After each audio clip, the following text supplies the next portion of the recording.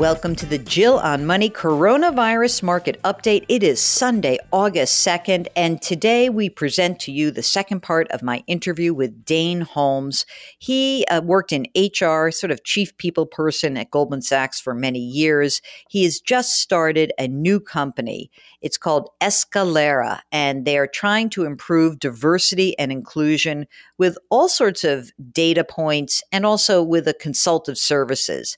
In this part of my interview with Dane, we're really going to focus on gender and racial pay inequality. I know this impacts many of you, so take a listen. Here's the rest of our interview with Dane Holmes. I interviewed the folks over at Salesforce in a live event, and I was really taken with the idea that they had gone through and done a deep dive into what was going on at the organization in terms of pay.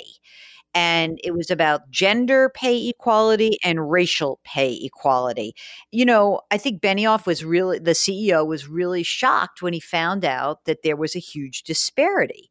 And so what they did was they wrote $6 million worth of checks to make it right.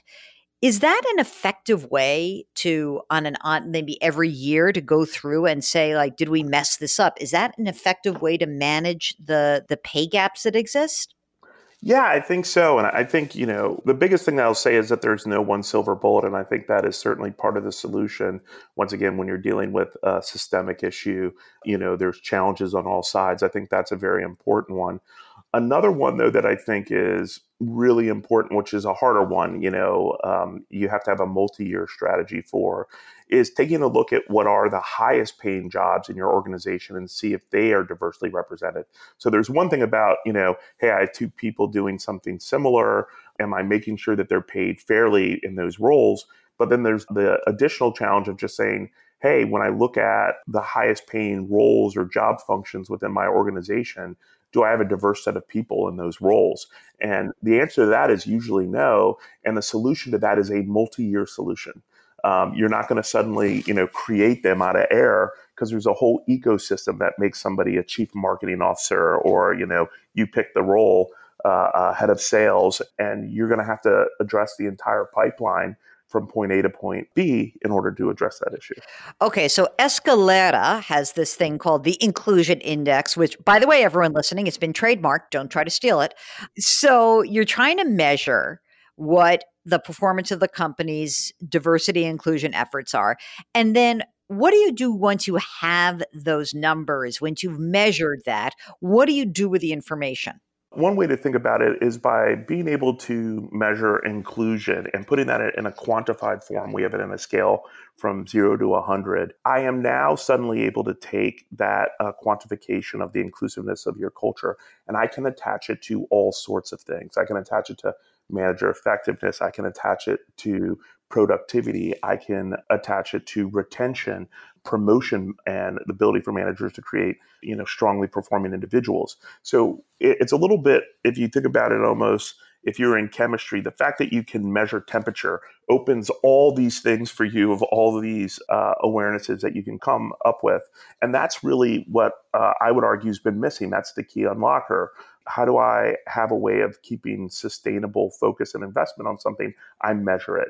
And so that's what's, we really think, groundbreaking about it. And part of, frankly, what you see in any other effort that a corporation is making to advance, they always have metrics and measurement around it. And we need that around diversity too. So how do you guys make money? I'm a big company or I'm a small company. What do I do and how are you making money? We are two things combined together. We're an employee experience platform. Through that platform, we give learning, skill development, behavioral nudges, and we do that around both inclusive practices as well as leadership practices. And so that is one part of the service that we're providing. And the other part is that analytics piece through that learning process, being able to gather, sentiment and measurement around inclusion. The nature of most of our contracts we are done on an employee per head basis. And so people will partner with Escalera, we'll work with them, we will educate, give knowledge and skills to their employees. Through that process, we'll also be able to give them deep insights into their organization around inclusion. And they pay us per head to do that, and that's how we make money. So let me ask you a question. You've now moved from big time corporate America into startup land, and you're also a CEO.